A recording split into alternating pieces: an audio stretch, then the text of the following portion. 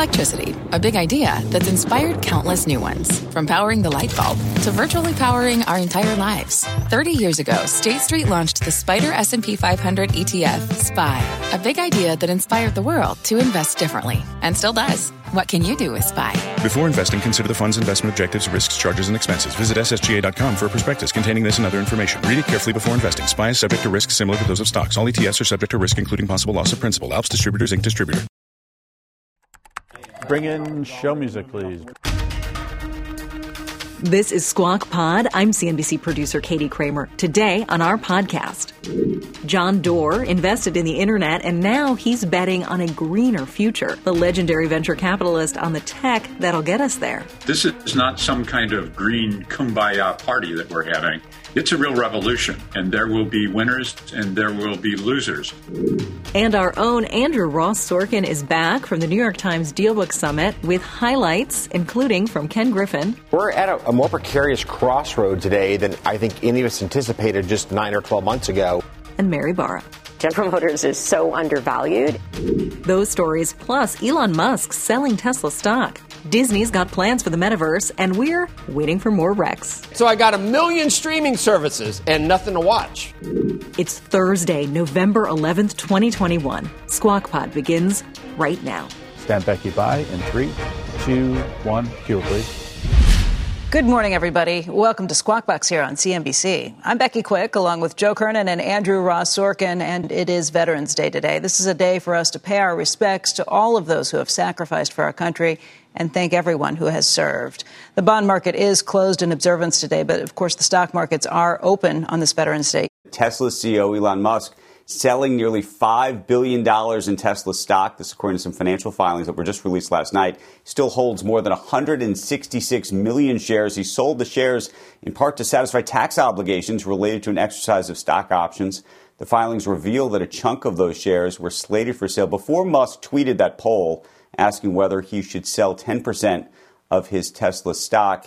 And Joe and Becky, if you recall, he had been interviewed by Kara Swisher at the Code Conference earlier in the fall, and he effectively said, look, the end of the fourth quarter is going to come, and I'm going to actually be selling a lot of shares to deal with these taxes. And that's why I think there was so much, skepticism about what that whole Twitter poll was about. The question is whether the Twitter poll now is a completely separate item, if you will.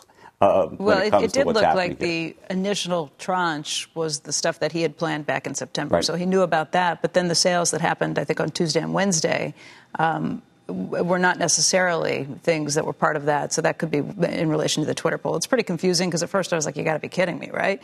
But digging through some of it, he could be selling those later shares because of the Twitter poll. I mean, it's a lot. It's always I'm just surprised he hasn't taken to Twitter to explain himself. His favorite mode of communication? I would have thought he would say, look, this is what I'm doing. This is how I'm doing it. This is why I'm doing it. But I don't know where the board is. I don't know if there's lawyers that are, he's supposed to get, is this supposed to get this stuff approved? Is he not supposed to get this stuff approved? We may show you some clips, by the way, a little bit later from Ken Griffin, who was an early investor, I believe, in SpaceX. And he had a pretty provocative view about Elon Musk and the share sales. So we'll talk about that. Well, it's explained that Becky and I we felt his pain yesterday. He's cash poor. He doesn't take a salary, Andrew. And, they said he might get as much as $17 billion just to get him through, like next year. That's what I was thinking. I'm glad I'm not in that position because I have a salary that I can live off of. And I can't imagine being stuck where, waiting until that $17 billion clears and actually hits your account. And then, till you pay the bills you've already got with that. And then you just start budgeting. $17 billion. Wouldn't you be able to, that'd get you through how long, Andrew? Would you make it to the year 3000? Infinity and beyond? At least the year 2525. I was going to say I'm not funding missions to Mars, so it's hard to know. Well, that's true too. That gets expensive. But the other side of that, I've been thinking because I know you have a SpaceX story you're going to talk about in a moment. Is SpaceX, I believe, makes money now. This is, I believe, a profitable enterprise. So when he talks oftentimes about how he's planning to fund interplanetary space missions and whatnot. I don't know. Maybe he will have to put up his own capital to do that eventually. But I believe SpaceX is actually doing remarkably well. Bezos has said that every time he sells Amazon shares, it's to fund Blue Origin. Right. Although he has had some other purchases recently, too. Well, we now have the money for Build Back Better. So we got that going for us. So, once he pays his taxes on the shares, so we can do all that stuff. I think almost. I mean, let's talk SpaceX. Another Musk news. SpaceX launched 4 astronauts to the International Space Station last night, known as the Crew 3. The mission will, for NASA, will bring the astronauts to the ISS for a 6-month stay in orbit. Can you imagine? This is SpaceX's 3rd operational crew launch for NASA. I don't know if I'd survive getting up there, but once I got up there, I think I'd want to go home. I'm pretty sure. And I'd be worrying about it. I'd be worrying about it immediately. Did you see the problems they had? There was concern about the toilets in the one to get back down, so it was a real splashdown. Excuse me? The diapers. Man, wear diapers coming back there. Because there was a problem. There was a potential leak, I think, in the toilet. And that could be a bad thing if wet stuff got out. I have a fear. I have a serious fear, of death, obviously, but a fear of heights. And I can remember when I was a little kid. Do you remember going up into, if you ever had a friend who had a house up in a tree house, and if it was kind of hard to get up there, once I got up there, I couldn't relax because I was immediately worrying about getting back down. You may not be a candidate for a mission to Mars. So I would not be, no, I probably wouldn't. Well, I saw what happened to Matt Damon. You saw what he was eating, right? I did. Potatoes, made fresh. Made fresh. Yeah, well, that's one way. Andrew, what did Griffin say about SpaceX? Is he still an investor, or he was an early investor and got out? I don't know if he's still an investor. I imagine he may very well be because it's a private company. But his take on all this is actually that he doesn't want big, successful corporate leaders to be selling their shares. I never thought we'd let our ownership stakes be dictated by a poll on Twitter. But I think it was a move by him to highlight some of the issues at play with respect to Biden's tax policy. We don't want tax policy to drive great entrepreneurs like Elon out of their seats. I mean, if you think about it, it's a relatively small number of American entrepreneurs have radically changed our society over the last 20 years, much for the better, some for the worse. But these individuals, like Elon Musk, like Jeff Bezos, have transformed life. And we want to keep them in control of their companies as long as they've got the energy and the ambition to keep moving the business forward. So you don't want him selling? I personally don't want to see him selling. I think his view is that the amount of money that we will collect from either a wealth tax or something that would require the sales of these shares in the short term will be de minimis relative to the value creation over time to the larger system. That's his argument. We can debate it. It seems like he's saying go ahead and borrow against it and write it off and do everything that has a huge target on its back right now. How else could, if you are illiquid and don't pay yourself, what's he suggest then? Borrowing them, then he go ahead and do what everybody talks about. He didn't get Right, he didn't get that far down. That's the other alternative, isn't it? Down the rabbit hole of how to do it. But I think his he was talking point more broadly is even about a wealth tax, though, right? I think his point is even broader, which is that, and you're going to hear me sort of struggle to say it because I'm not sure I agree with it. I think that his premise largely is, look, we create some of the greatest companies in the world. Joe, you've made this point. Becky, you've made this point in America relative to virtually every other country in the world. And to his eyes, that system is working, and he thinks that it works better this way, and that the alternative potentially may very well be too risky a path to go down because of what it may do to the sort of larger incentive structure. Although it doesn't answer the inequality issue that I think so much of this is. I don't even think they're worried about. I'm not disagreeing with you. How much money they raise. It's more probably a question of making sure that there isn't such a gap between the haves and the have-nots. Right. Let's talk about Disney now. Shares there falling after the company said that subscriber count to its Disney Plus streaming service is still growing, but that growth is slowing pretty dramatically, too. Disney added 2.1 million subscribers in the latest quarter. That's down from 12.6 million that were added in the previous quarter. And here's CEO Bob Chapek. He was on Fast Money yesterday talking about subscriber growth. We reaffirmed our guidance of 230 to 260 million households, and we believe that there are two primary drivers of that growth. First one is going to be the expansion into new markets. We're going to double the number of markets that Disney Plus is in international territories by fiscal year 2023. And the second component is obviously going to be new, fresh content across all of our wonderful Disney franchises. Earnings for the company came in at 37 cents a share, and that missed estimates of 51 cents. So it was a big miss. Revenue also fell short. That stock, Dow Component, down by almost 5% this morning.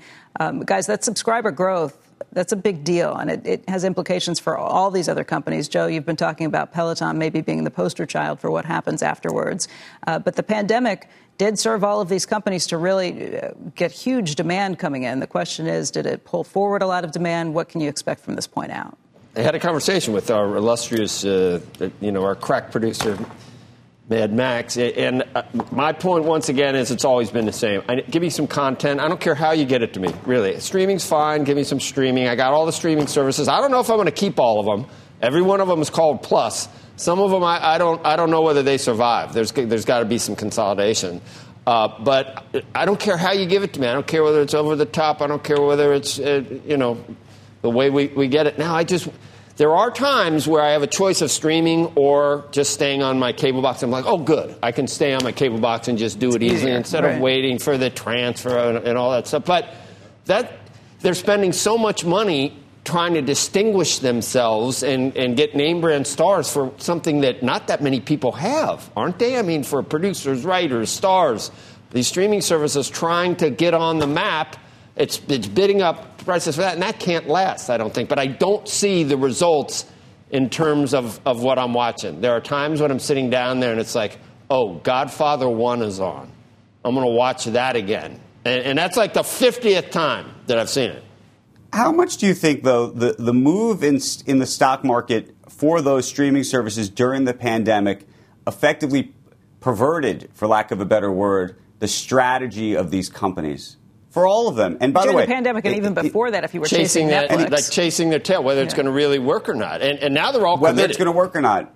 Yeah. And by the way, I know we're going to talk about Rivian later, but in a way it connects. All of a sudden you have these market caps for certain types of companies, and then everybody starts to chase that. And the question is whether that's worth chasing.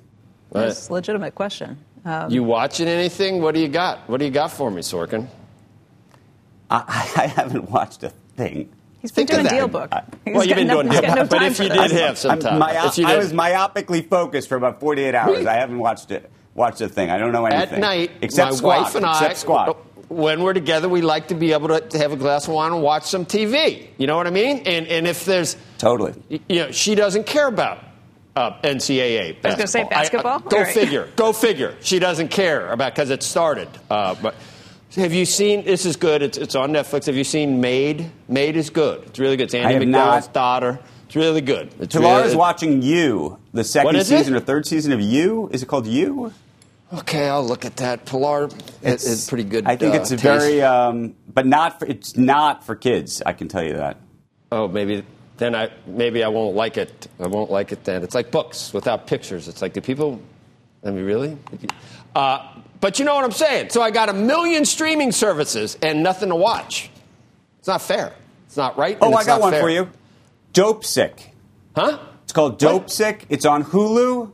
It's about the opioid crisis, and it is good. It is. No, that's too serious. I don't want to worry about that. It's good, but is it a documentary? No. Scripted. Michael Keaton. Okay, Dopesick. I'm gonna look it up. Next on Squawk Pod, one of the venture capitalists who helped build the internet, John Doerr. He invested in Google in the 90s, and now he's betting on green tech. But it's bigger than just his portfolio.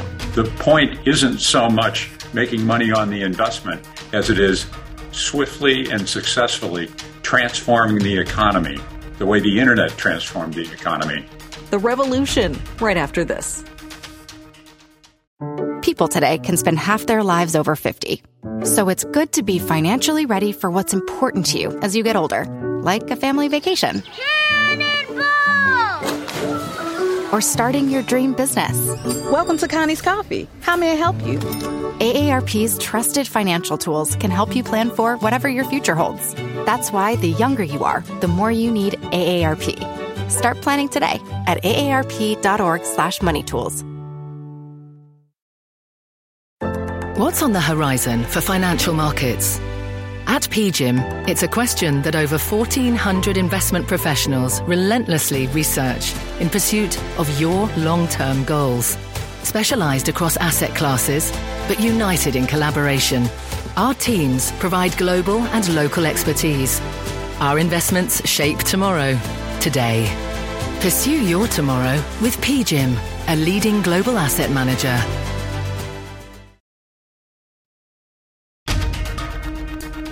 Stand Andrew by. This is Squawk Pod. In 3, 2, 1, cue Andrew. Good morning and welcome back to Squawk Box right here on CNBC. Live from the NASDAQ market site in Times Square. I'm Andrew Ross Sorkin along with Becky Quick and Joe Kernan. Shares of EV truck maker Rivian ended up yesterday 29% higher in its first day of trading. Shares are in the green again this morning, putting its market cap now above both Ford and GM. And joining us right now to talk about this and so much more is John Doerr. He's the venture capitalist and chairman at Kleiner Perkins.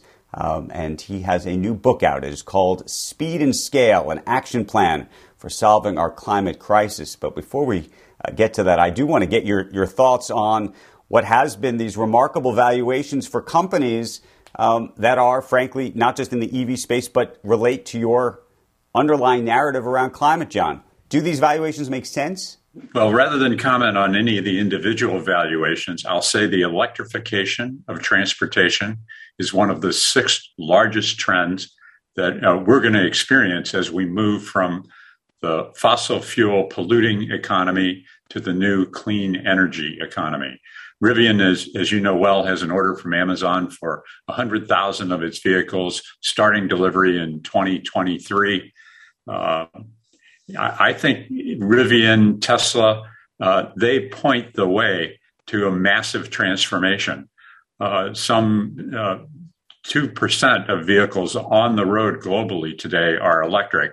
And the book argues, and I believe, we're going to move to nearly 100% of our vehicles powered by batteries.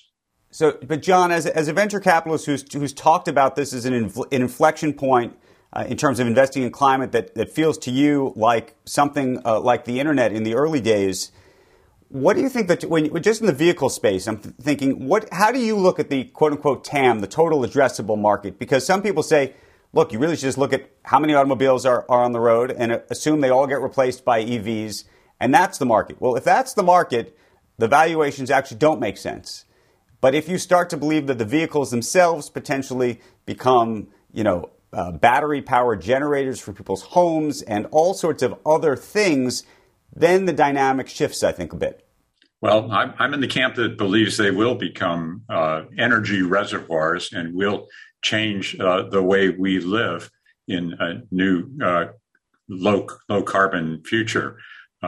President Biden declared that he thought the F-150 was a powerful innovation, and this will not be limited to the new companies and new ventures alone. It's a trend that has the entire global automotive industry on notice. One analyst has estimated that the value of the market for just the electric batteries is $400 billion a year for the next 20 years. So we're going to replace this oil and gas infrastructure with the electrification of transportation. And you think it's done through vehicles. So then my question as an investor, we have a whole list of stocks, Tesla, Lucid, Rivian, Fisker, EVgo, and others. Do you think that people should think about this as a portfolio approach, meaning bet on the whole system and hope a couple of them win? Or is it more targeted than that? Is it not?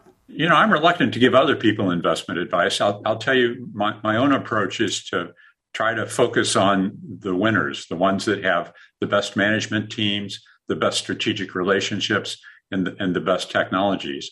But the overall message here is some would say this is a bubble. I'd rather say it's a boom. And booms historically have led to overinvestment, but also to massive shifts in value, to full employment, to rapid market development and competition. We're seeing all that. Turning Turning to my own investments, I fully disclosed them in this book. It's resource number 4.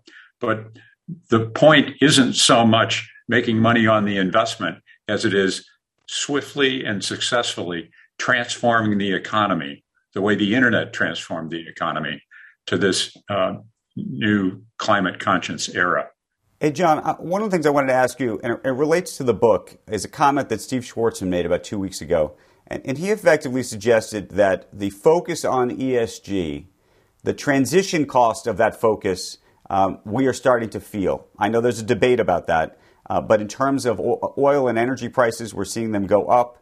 The obviously investment, or frankly lack of investment in new drilling and the like, may very well be good for the climate, but in the short term, he suggests this could create real unrest. What do you think about that? I think the transition to a new clean energy economy needs to be managed as best as we can. But this is not some kind of green kumbaya party that we're having. It's a real revolution, and there will be winners and there will be losers, just as we saw in the internet era. You know, at the start of the internet, I took some flack and kicked up a firestorm when I said that the internet had been underhyped. And I will say this about climate technologies. I think they've been underhyped, or at least they've been underappreciated in terms of their importance for the planet, their importance for well-being, for national leadership, these large markets, and for really pressing issues of equity. John, you walk through an action plan in your book, In Speed and Scale, of things that need to happen about how to decarbonize the grid and fixing food and removing carbon. What do you think is the lowest hanging fruit on your list right now?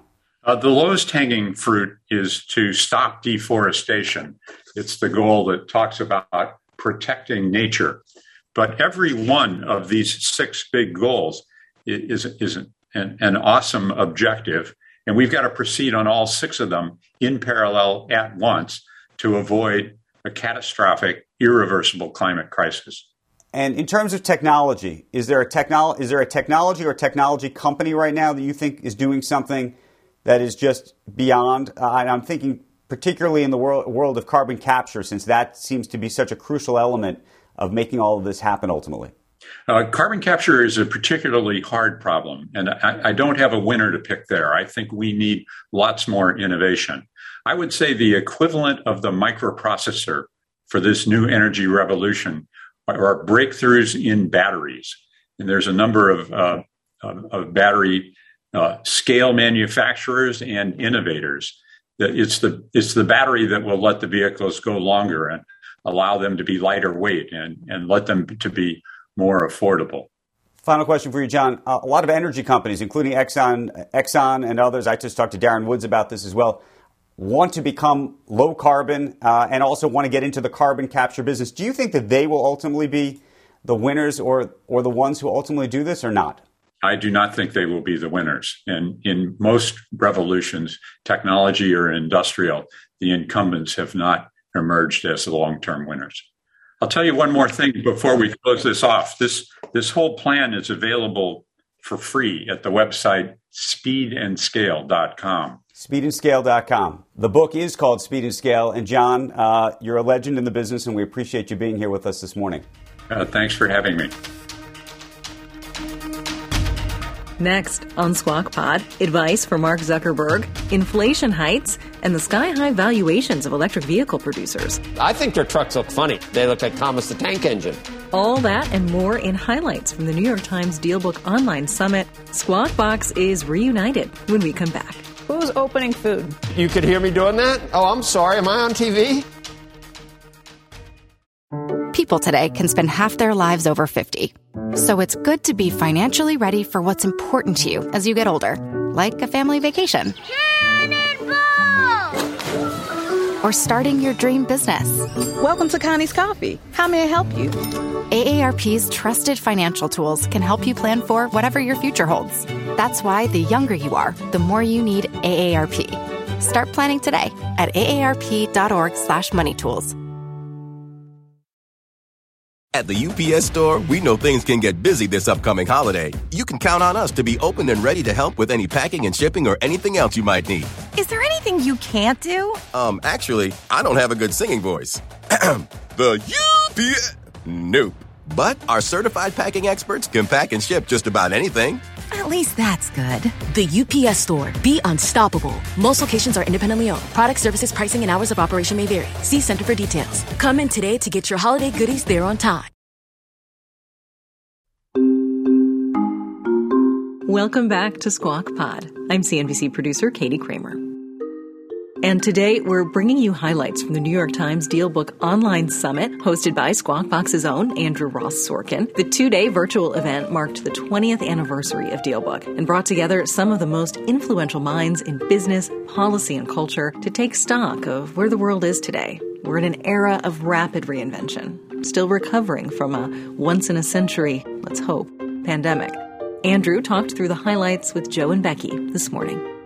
I spoke with Citadel CEO Ken Griffin about the economy and got his reaction, to the inflation data that we saw yesterday. That prices climbed 6.2%, the biggest jump in 30 years. Here's what he had to say about it. We're at a more precarious crossroad today than I think any of us anticipated just 9 or 12 months ago. The Fed's hand's going to get pushed pretty hard here by this print today, and they're going to have to make some pretty tough decisions around both the pace of taper and the speed with which they raise rates in 2022. I also spoke with General Motors CEO Mary Barra, and I asked her about the valuation of electric vehicle companies. Tesla at $1 trillion, and now upstarts like Lucid at nearly $70 billion. And, of course, Rivian, which is closing its first day of trading at $86 billion. It highlights to me is the huge opportunity. General Motors is so undervalued, and as we, start this wonderful period that we are now in, because we invested, over 3-4 years ago in electric vehicles with the Ultium platform, as the Hummer comes out yet this year, as the Lyriq comes out early next year, and it's just a steady run. We'll have our own battery plant up and running next year. So I'm just excited to get all these vehicles out to leverage the men and women of General Motors and the manufacturing talent that we have. So I see it as huge opportunity for General Motors to capture significant more value. She didn't want to say it. I think she thinks these stocks are overvalued, but I think that she thinks that there's still a huge gap and an opportunity that even if they come down and she can come up just a little bit, that there's an opportunity there. Meantime, President Biden and China's President Xi Jinping scheduled to meet virtually next week, and I had an opportunity to talk to the Secretary of State, Antony Blinken, about that meeting and whether much can actually be accomplished in a virtual setting. As I said, they've already spent, I think, something like 5 hours on the phone over the course of several conversations. When they have this virtual meeting, that'll be more time, more focus on a whole host of issues. Because here's the thing. This is the most complex and also the most consequential relationship that we have, the relationship with China. And it's tempting to try to put it on a bumper sticker, but we can't do that. It has aspects of that are clearly competitive, some that are cooperative, and some that are adversarial. And the challenge for us is to make sure that we're managing that relationship across all of these different aspects. And I'll also say we got into a whole discussion about Taiwan and what China would, or what the United States would do if China were to invade. There's a bit of semantics game going on in terms of the word usage, in terms of what the United States would do. He continued to suggest that there would be support by the United States to protect Taiwan, but still some questions to me about whether, what our role really would be. And then finally, my final guest of the summit was Maria Ressa, the co-founder and CEO of Rappler. That's a news site based in the Philippines. She was the winner of the 2021 Nobel Peace Prize for documenting how social media is being used to spread fake news, harass opponents, and manipulate public discourse. And I asked her about if she were Mark Zuckerberg for a day, what she would do to fix Facebook. If I were Mark Zuckerberg for a day, turn up news ecosystem quality, number one. Number two, the difference between fact and fiction. And I don't mean like, are there two of us having a conversation? That's not debatable. There are two of us. Right? Those types of things that you can come on. Or what about signals from the real world, the way PageRank, Google PageRank does it?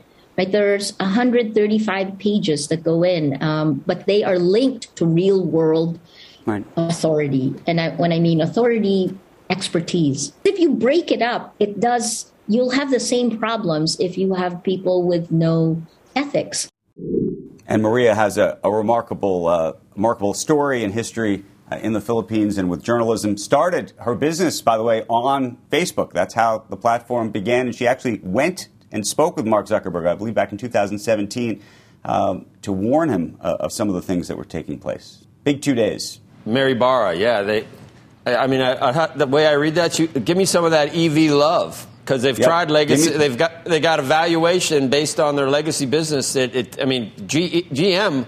Remember what it was valued at? At the height of the finance, was it valued at anything? Right. Its enterprise value was almost all dead at that point. So, but just because you're making an EV doesn't mean you're going to get EV love if you don't have the right EV offering. Do you? What I don't get about this, and we've talked about this, is clearly as a TAM. What is the real TAM? Is the TAM not the car market that exists today, plus a little bit, or is it wildly much more than that? I mean, that's the ultimate question. And then, how much of that pie can you capture? One of the domestic automakers. Right now, we've expanded the pie. I think it might be Ford. I think it's Ford says. The power's out in the house, and the guy's hooking up his truck to power the house. I mean, they got all. And that's the question. How do you define what the ultimate market is? Is solar the market, panels, charge your battery, you charge your car, that becomes your Generac to charge it. I don't know. It sounds good. I don't know if it really happens. Rivian's not overvalued, Sorkin? Seriously? If fully diluted, it's more than 100 already. They make no money. I think their trucks look funny. I said yesterday, you weren't here, but they look like Thomas the Tank Engine. They've got this funny look. I don't disagree. The only thing is, but let's both accept it. We both thought for years that Tesla was wildly overvalued. And we may still think it today. And I don't know. We always thought they were cool. We always thought Teslas were cool, but we thought that they were, being able to survive and make money because of subsidies. That was what we always thought, right? I always liked that. I mean, it's a beautiful car, the Model S. I don't like those. I've never liked the cheese wedge, that ugly thing. Which one is that? It's like a crappy-looking SUV. Which one is that? Is that the X? Horrible. I mean, I think it's kind of cool. Well, they had to. Cool? I think they had to go through 10 different models and say, all right, this is the ugliest one. Let's go with this one. Coming up, the wings, the wing doors. It's like a McLaren. I like the wing doors. Just the overall car. It's big and boxy and ugly. It looks like one of those Plymouths. What was that thing? It looked like one of those. I can't remember it. Yeah, I remember a Plymouth. Wow, good old days. Not your father's Oldsmobile. It wasn't a Plymouth. Pontiac. Andrew, remember Walter White's car? The Aztec, remember that thing? Yep. They did that on purpose. They gave him that car. And then Tesla said, all right, that's an ugly car. Watch what we can do here. The Sorkins had an Oldsmobile back in the day, just so you know. I loved Oldsmobiles. So. I loved those. Loved an Oldsmobile. Man, oh, man. They were heavy, and they were like tanks, weren't they? The old Delta 88. We had an Oldsmobile, and we had a Buick Century. Do you remember that? I do. Remember the Lincolns with the doors that opened like that? The Lincoln Continental? Yep. No. Could never afford one of those. The Buick Century was not that fancy at all. No. Who's opening food?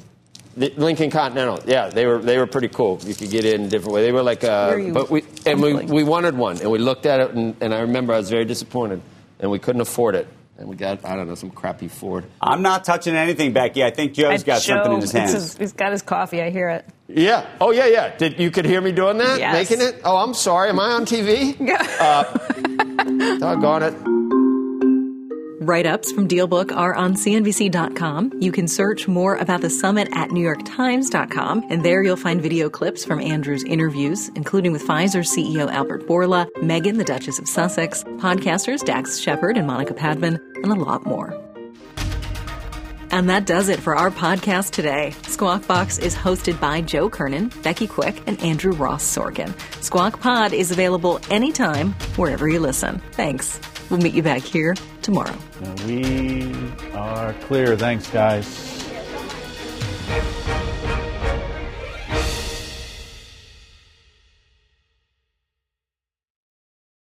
People today can spend half their lives over 50. So it's good to be financially ready for what's important to you as you get older, like a family vacation. or starting your dream business. Welcome to Connie's Coffee. How may I help you? AARP's trusted financial tools can help you plan for whatever your future holds. That's why the younger you are, the more you need AARP. Start planning today at aarp.org/moneytools.